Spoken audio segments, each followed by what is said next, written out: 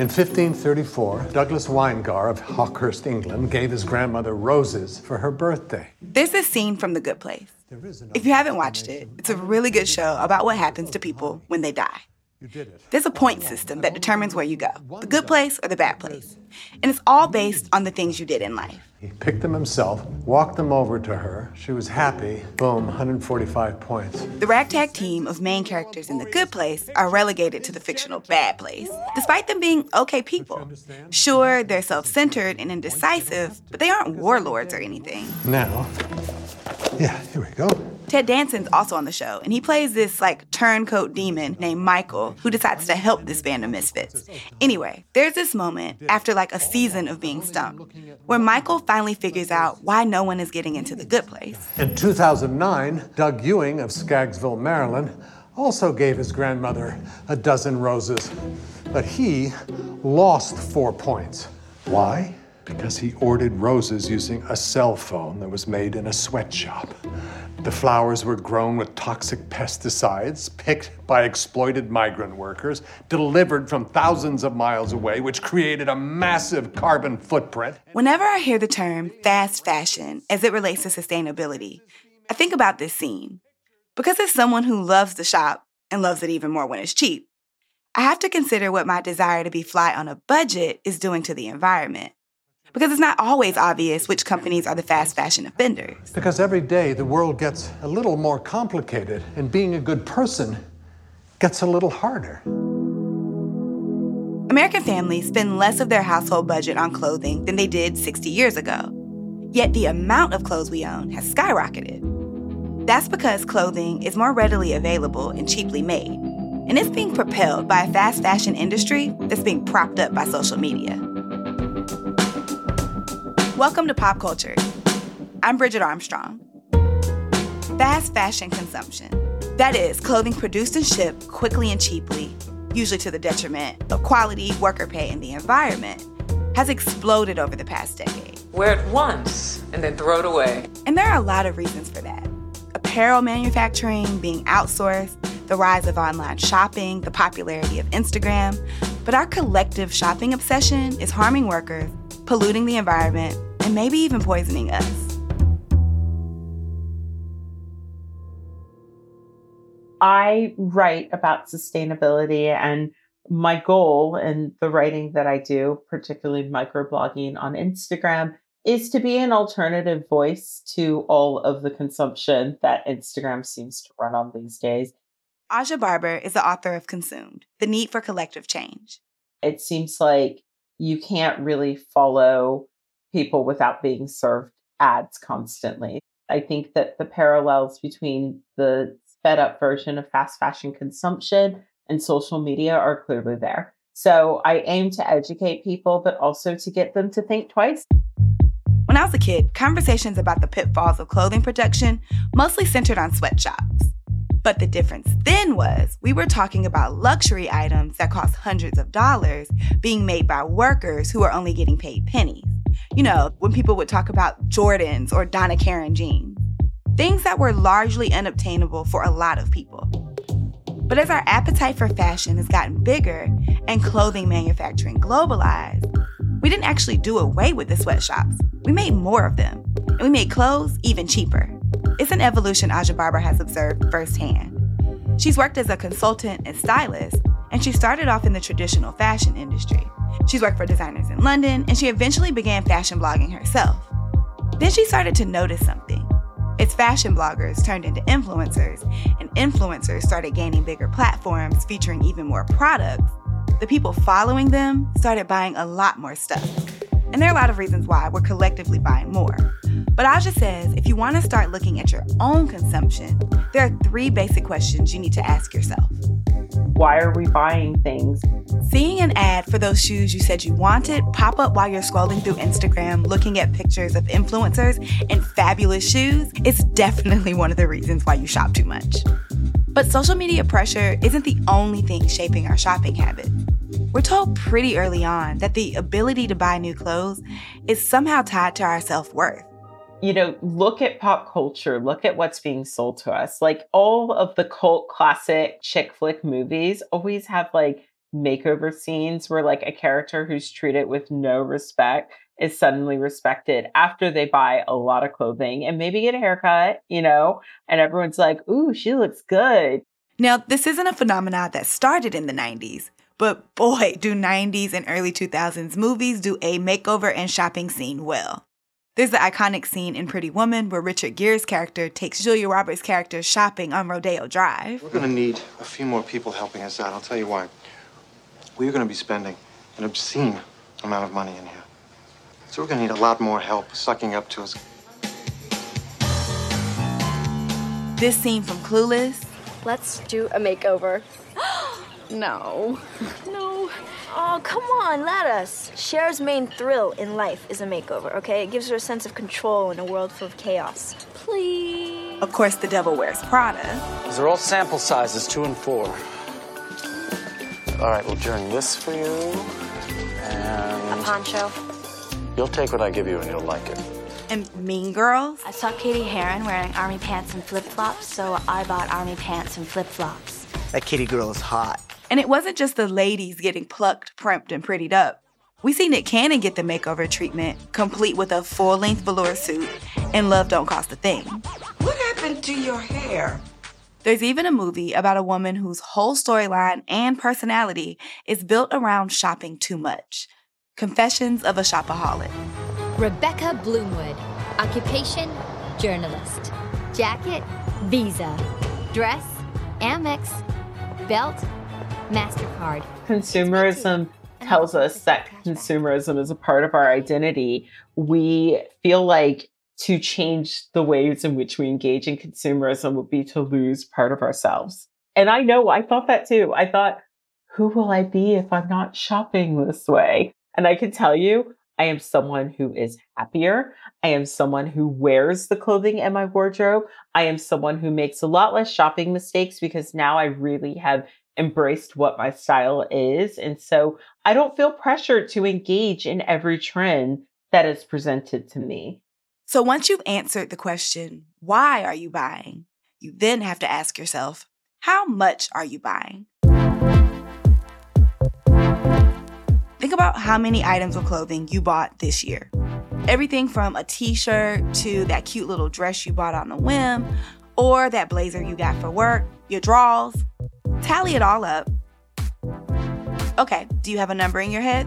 The average fast fashion consumer buys 68 items of clothing a year. 68 items of clothing a year. Now that's according to Rent the Runway in a Wall Street Journal article. And depending on your own closet, you might not be surprised by that number. I, for one, was shocked. But maybe not for the same reason as others.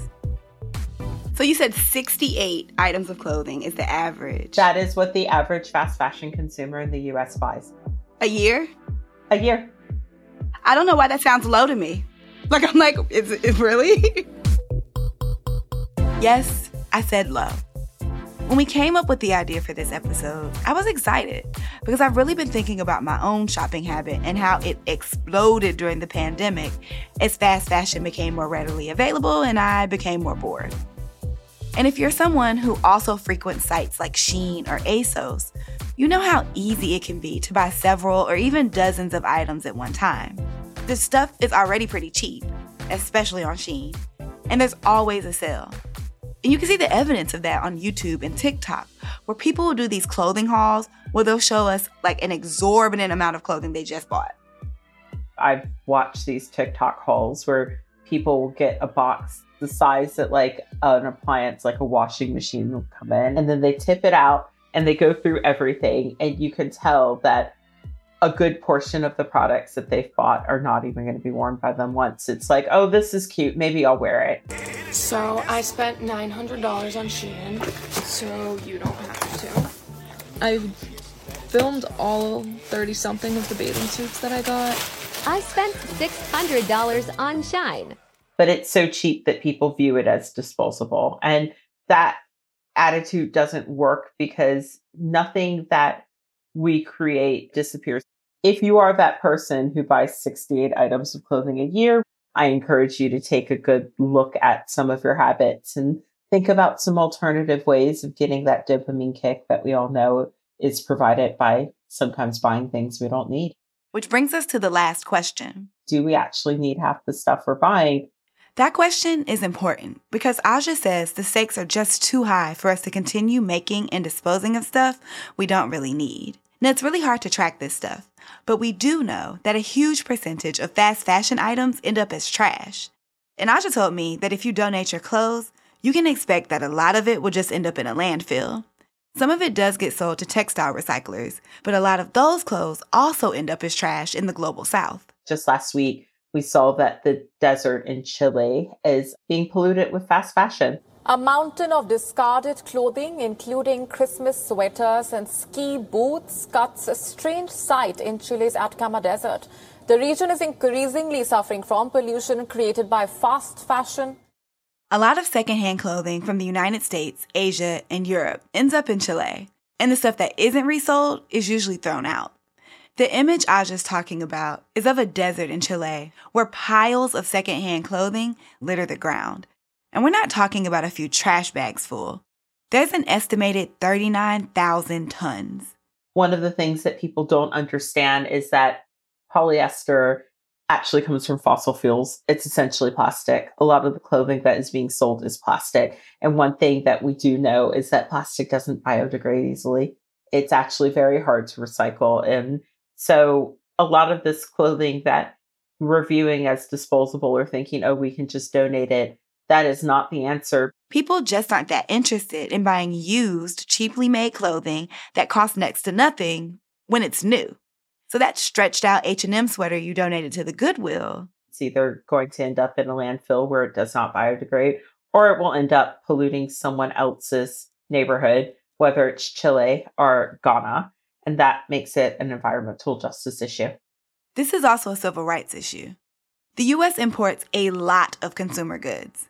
And as Aja pointed out, much of that comes from non-white countries in the global south. But because of years of colonialism and systems put in place, these countries, which are literally propping up the entire world with their resources and their labor, are economically poor? What?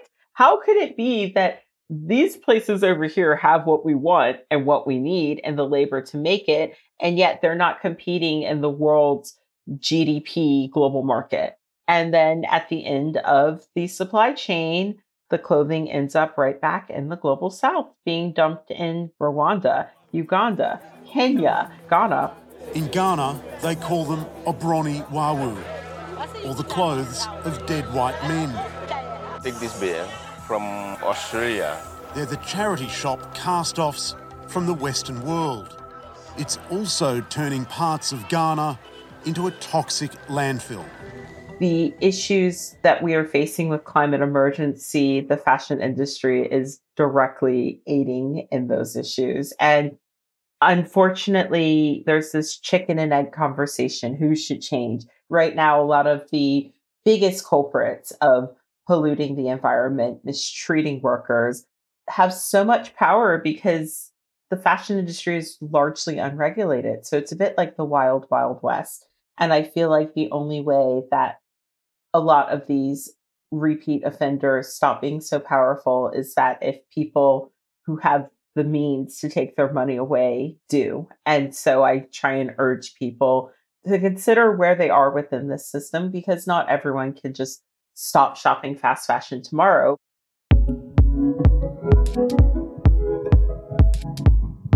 Okay, so now that you've asked and answered the questions, why are you buying things, how much are you buying, and are you buying things you need to know what retailers to cut back on and avoid.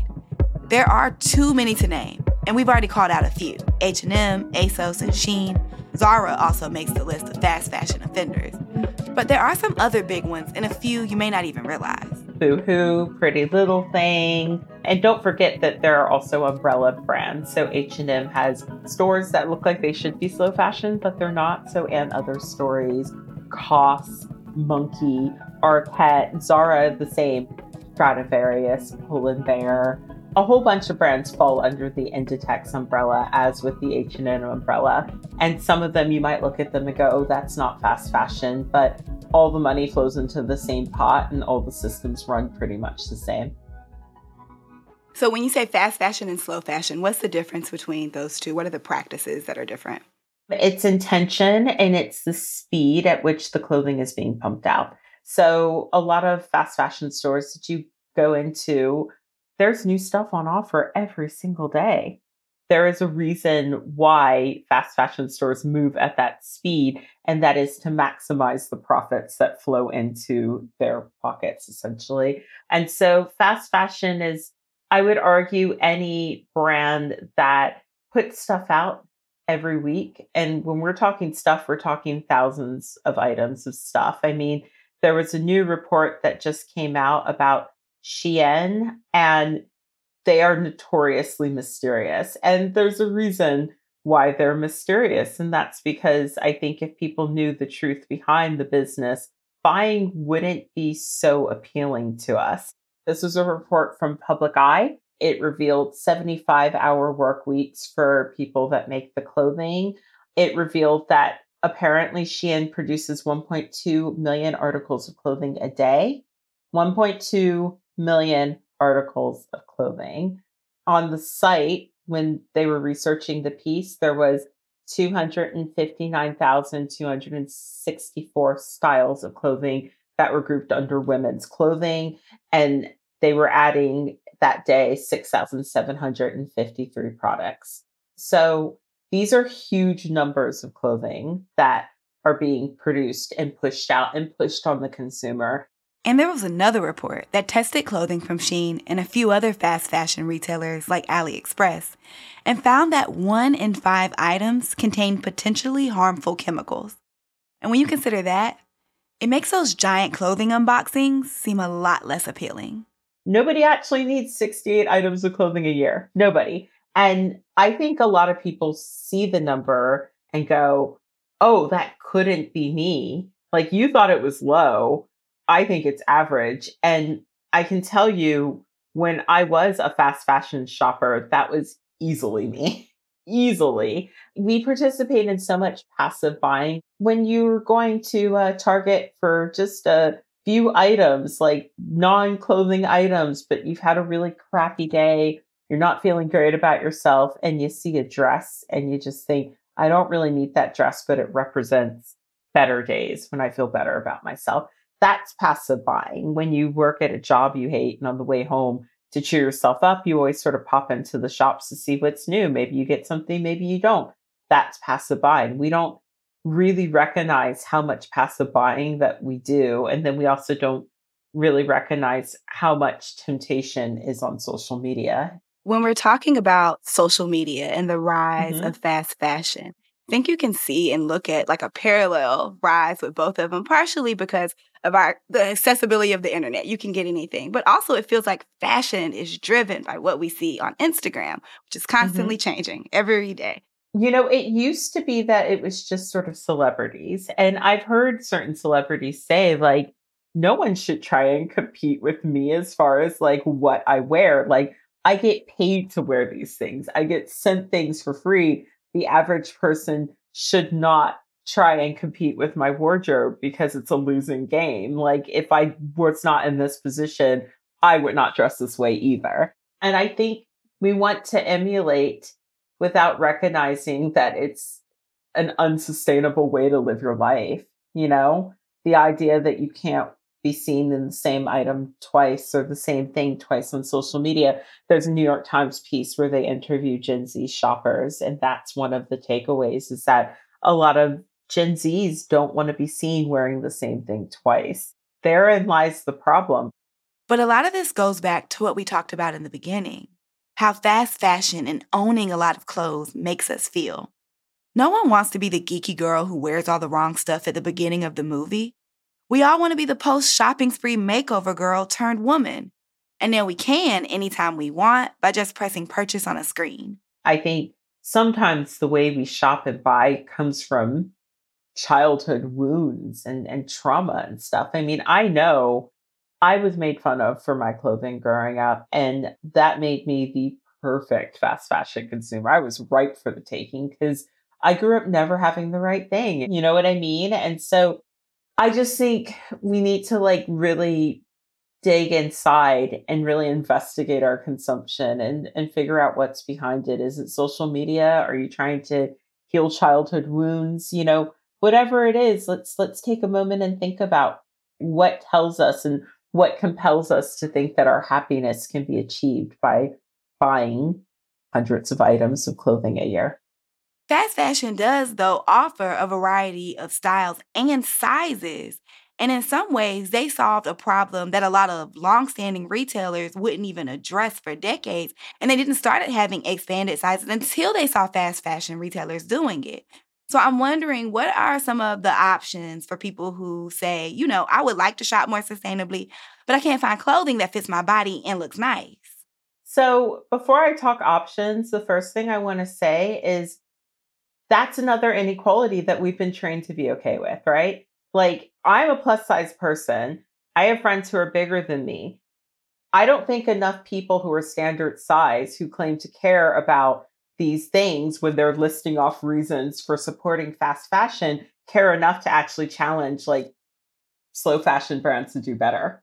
That's the thing. Everybody is sort of looking for like a convenience excuse to keep participating without ever sort of being like, but what can I actually really do to change this? And everybody says, oh, body positivity, woo, but is everyone having these conversations? Standard size people. It should not just be on plus size people. I literally will not take products from brands that do not do up to a certain size range. If everybody is into body positivity, then like it's time for everyone to put some skin in the game and start pushing these brands. We don't have to live this way. Also, I am a plus size person and I do manage to dress myself, but sometimes that looks like being creative. Like the amount of times I have bought things secondhand and altered them to fit my body, I'm happy to do that. I'm very comfortable with made to measure, and the availability of made to measure is more common than you think these days. I think the problem is when it comes to the solution, we want the solution at the exact speed that fast fashion moves at. And that speed is inherently the problem with the system. And so all of us need to slow down, basically. We need to not be buying a new dress because it's a new season and there are new styles available. We need to be taking the time to find the brands that really work for us. And people will say, I don't have time for that. And I'm like, okay, but like, I used to shop fast fashion and I knew that I spent hours on some of those sites going through thousands and thousands of dresses. So I would argue that sometimes we sort of say to ourselves, oh, I don't have time for that. I can't do that. But I think we're sort of falling into this is just the way I shop and I'm unwilling to really step back and change things a bit, you know? At this point, you might start to wonder, is it ever okay to buy fast fashion? And Aja says, if you have to, I'm not going to show up and like slap your credit card out of your hand. Because some people can't afford pricier, more sustainable brands. But her point is, it's not those people buying a few items out of necessity keeping this industry afloat. If we all bought 5 to 10 items a year, the apparel industry wouldn't be growing at the rate it is. But Aja thinks we might be buying these clothes to fill another void. I think our generation really sort of feels backed into a corner with fast fashion because so many of the things that should be available to us aren't, okay? Fast fashion does make us feel in some ways rich, make us feel like we have abundance, when in actuality, the things that we should have access to, good paying jobs, healthcare, houses, so that you can decide whether or not you want to start a family, those things aren't available to us. Couple that with facing climate emergency and you have the perfect storm for people being like, YOLO, let's just buy whatever we want. But we can only buy what's available to us. And Aja's message isn't just directed at consumers. So the pink elephant in the room that no corporation wants to admit or acknowledge is all of them need to make less stuff. That is it. There is so much waste and they are so shady about their output for the year, the items that they create, the items that they incinerate, the items that they dump in the global south. And I think they keep those numbers hidden for a reason, to obscure these details so that we aren't more outraged, so that we don't ask for more, and so that we don't demand that they do better. And that's why I say we need consumer and citizen interest in order to get that regulation, you know? So some of the fast fashion brands have rolled out sustainable lines, and some of them also have programs where you can like bring back your clothes and get a discount or just donate them to the store. H&M has a program like that. Is there ever a benefit to these type of programs? Like, is it a drop in the bucket compared to the issues that they're actually creating? There is a nice incentive to get you in that store to keep buying from them with that coupon. Isn't that funny? It's like, oh, we're doing something good, but then you can buy more stuff from us. Isn't that great? I would argue it's more about the incentive to keep you shopping. And also, we don't know what they're doing with the clothing that's being collected. We know nothing about it. They are not very transparent about it. And for all we know, that clothing could very well be mixed in with the stuff that ends up in Cantamonto, polluting the beaches in Ghana. And also, always notice the press surrounding when they do a sustainability line, right? So, like, they'll roll out a plush green carpet for themselves for making a t-shirt that's 50% recycled polyester. And if you really, really want to get into the nitty-gritty, count the products online. Look at the conscious collections. Look at the green lines that these brands are doing. 20 green products. Meanwhile, you got 15,000 items total for sale. So what is that green line actually doing? But the problem is people will see the advertisement and go, oh, that's a sustainable brand, without recognizing that that line is being brought there to pacify you, to keep you shopping. So we've asked ourselves the important questions, defined fast fashion, and identified what to avoid. But what should we be doing? Let's start with finding sustainable brands. You really have to do your research, but I would say the first thing that you should look for before all sustainability, blah, blah, blah, blah, blah, look for brands that pay their garment workers a living wage. Aja thinks that because clothing is so cheap and workers are paid so poorly, people don't understand the real cost of clothing production. I had to explain this to my niece. It was so funny. My older sister had bought one of my collab sweaters, and my niece had seen the invoice in the box. And she called me and said, Aji, Mommy got your sweater. It cost $120. And I was like, actually, that's pounds, kiddo. It's more expensive. And so in her childhood head, she is just thinking that every time someone buys a sweater that Aji's getting $120. And it's like, no. So I broke it down for her. I was like, this is how fashion is made.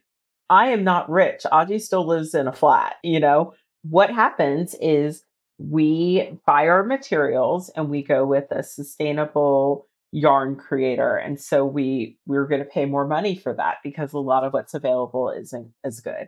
And then we design the product, but there's someone else who does the labor. They're going to get the biggest bulk of what we're charging because they're putting their labor into it and they should be paid accordingly. And then I said it, then with that last percentage, Aji and Laura Jean split that. And that is why Aji's not a billionaire. There's also taxes and shipping, duties, all of these things. These are all things that you have to pay for when you create something. And she got it. And then the next thing she asked me was like, okay, but doesn't that mean that everything at the mall should be more expensive? And I was like, here's where I ruined your childhood. Here is where I ruin it all for you. But she got it. So I think we can explain these things to the general public in a way where people can start to put the pieces together between who is doing good work, who is being fair, and who isn't, once you sort of have those tools to really understand it. But it isn't just about finding better brands. Aja cannot stress this enough. We all need to be buying less. You might say, okay, I can't afford that sweater that costs 120 pounds. But if you were anything like I used to be and you were shopping sometimes twice a month, sometimes once a week, sometimes you were dropping $50 to $100 each time you went shopping. In 2 months' time, you have the money saved for that garment that's a little bit pricier. And buying clothing secondhand is another good option if you have to shop. We make an abundance of goods in this planet, which means that a lot of things, if you're looking for it secondhand, you can probably find it. And as we head into the holiday shopping season, Resist the end-of-year sale gimmicks. Black Friday is a scam holiday. When I was someone who would go to Black Friday sales, I would always notice that the stuff that was being advertised the cheapest was never something I wanted. But it was always stuff I felt compelled to buy because buy all the things. And later on, what I realized was that stuff that they roll out on Black Friday that you've never seen in the store before was produced to be sold at that price point. They'll tell you, ooh, we knocked 35% off of this price, but in actuality, that garment is a low quality garment that was produced to be sold at exactly the price that it's being sold to on Black Friday. So be wary of stuff like that. And if you plan on being the person at the holiday get-together who didn't buy anyone a nice sweater or a pair of socks, you should probably talk to your family and friends and maybe even get them on board.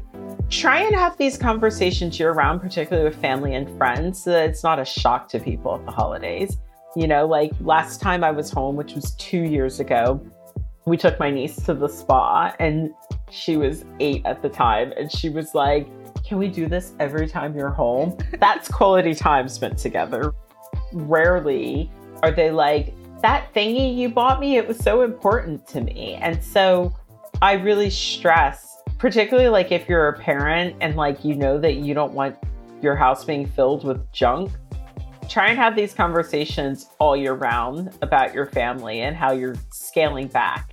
When you consider the scope of the problem of fast fashion, it can feel daunting. It may even be tempting to throw your hands up and say, nothing I do will solve the problem, so I might as well keep shopping. And Aja actually understands that. I get it. Like, nobody understood what a menace to society fast fashion would become, least of all not me. And so I'm not trying to say that anyone's a bad person, particularly if that's what works for you. But I think it's time to investigate how much we're buying. Why are we buying it?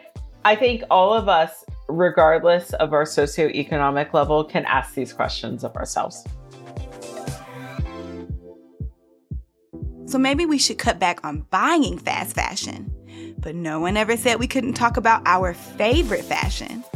And of course, we're not going to pass up a chance to talk fashion and style with Dwyane Wade.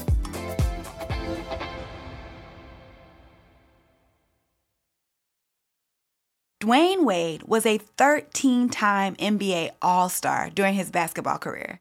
He's one of the Miami Heat's most iconic players of all time. And he's got a new self-titled photo memoir out where he tells stories behind some of the famous photos of him on the court. But we got a chance to talk to him and get some of the stories about his adventures off the court. So I have a photo in here. It's probably in the fashion part of it, but it was my first time in Milan. I was out there for Fashion Week. At the end of the fashion show, you go in the back and you meet the designer. Well, I get to the back and Kanye West is back there. I know Kanye from Chicago over the years and everything. And at the time, this other guy that I did not know his name. But in the photo, it's a guy there who later the world would know as Virgil. He's talking about Virgil Abloh, the designer behind the brand Off-White. He was Kanye West's protege, and now he's one of the artistic directors for Louis Vuitton.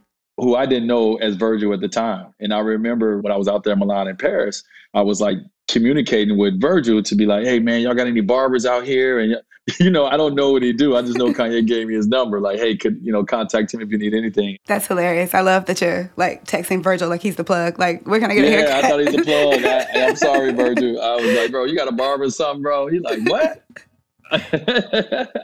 So if you follow D Wade's career, you know he's done some really impressive stuff on the court. But the real feat is how great he looks when he's not playing basketball. Seriously, go to his Instagram when you get a chance and just check out the drip. So I asked him, what's your secret to staying fly? So I think I get too much credit for fashion because I have stylists. So Dwyane's honed in on his personal style, but he does have stylists who help him pull his vision together. And so what I love, though, about fashion is I love the expression of fashion and what you're wearing, how it expresses you, and it expresses your personality. Okay, so we know Dwyane knows his style, and he knows some big-name designers. But I wanted to quiz him just to see how well he knows the icons. Well, icons to us. So we played a little game of Who Said That. I gave him an iconic quote about fashion, and he had to guess, well, who said it? Pretty self-explanatory. Short and simple. Buy less, choose well. Was that A, Ralph Lauren, B, Coco Chanel, or C, Vivienne Westwood? I wear a lot of Vivienne Westwood too. Let's go with Vivienne Westwood. Okay, next one. She can beat me, but she cannot beat my outfit. Was that A, Rihanna, B, Solange, or C, Gabrielle Union? I'm gonna go with Gabrielle Union on this one. Wrong! You know what? I knew that was a trick question. And I fell for it. You did fall for it. It's Rihanna. Okay, we're gonna try to see if you can redeem yourself. Okay. I don't follow trends. I create my own lane and ask myself, why not? Was that A, Ray J, B, Russell Westbrook, or C, Kanye West? Ooh, that's a great list. I'm gonna go with Westbrook because of the why not of it all. Since he has a brand of why not, I'm gonna go with Russell Westbrook, but it could be any one of those guys. Ding, ding, ding, ding, ding. Look at you. Even context clues. Russell Westbrook. Thank you for that context clue. This is fun. You're doing good. The only one you got wrong, unfortunately, because you tricked me. You put my wife in there. That was a trick. Okay. You're born, you die, and if you're lucky, you get to do some good shopping in between.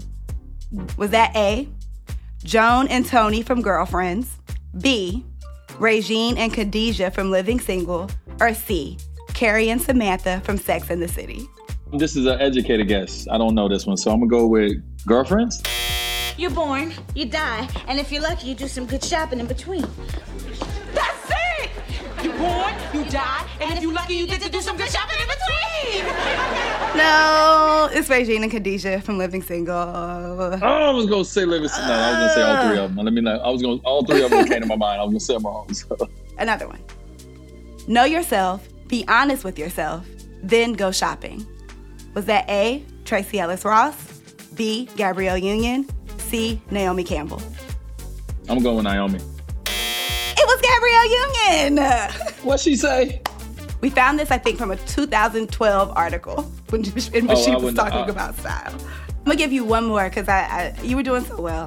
That'll put me at 50%. I'm fine with that. Okay. Always dress like you're going to see your worst enemy. Was that A, Kimora Lee, B, Miranda Presley from The Devil Wears Prada, or C, Victoria Beckham? B. It's A, Kimora Lee. This was tough. This was very tough. It's okay. You get an A for effort. Thank you. On this game, everyone's a winner. I appreciate it. Thank you so much. Well, thanks so much for talking to us. I appreciate it, Bridget. Thank you for the quiz. Dwayne Wade's new photo memoir, Dwayne, is in stores now. You can find it wherever you buy books, and we'll have a link to it in the show notes. And that's it for us today. I'm Bridget Armstrong, host and senior producer of the show, but I work with a very dope team to make this podcast. The show's producer is Alicia Key. Andrew Calloway is our senior engineer. Our director of audio is Graylin Brashear. Big thanks to Aja Barber for talking to us. We'll also have a link to her book in the show notes. And one more thing before we go. Just want to say rest in peace to Young Dolph. The Memphis rapper was gunned down in his hometown last week. He played a big role in popularizing Memphis rap for younger hip-hop fans, and he will be missed. Pop Culture will be back next week with a new episode. If you like what you heard, be sure to rate, subscribe, and tell a friend.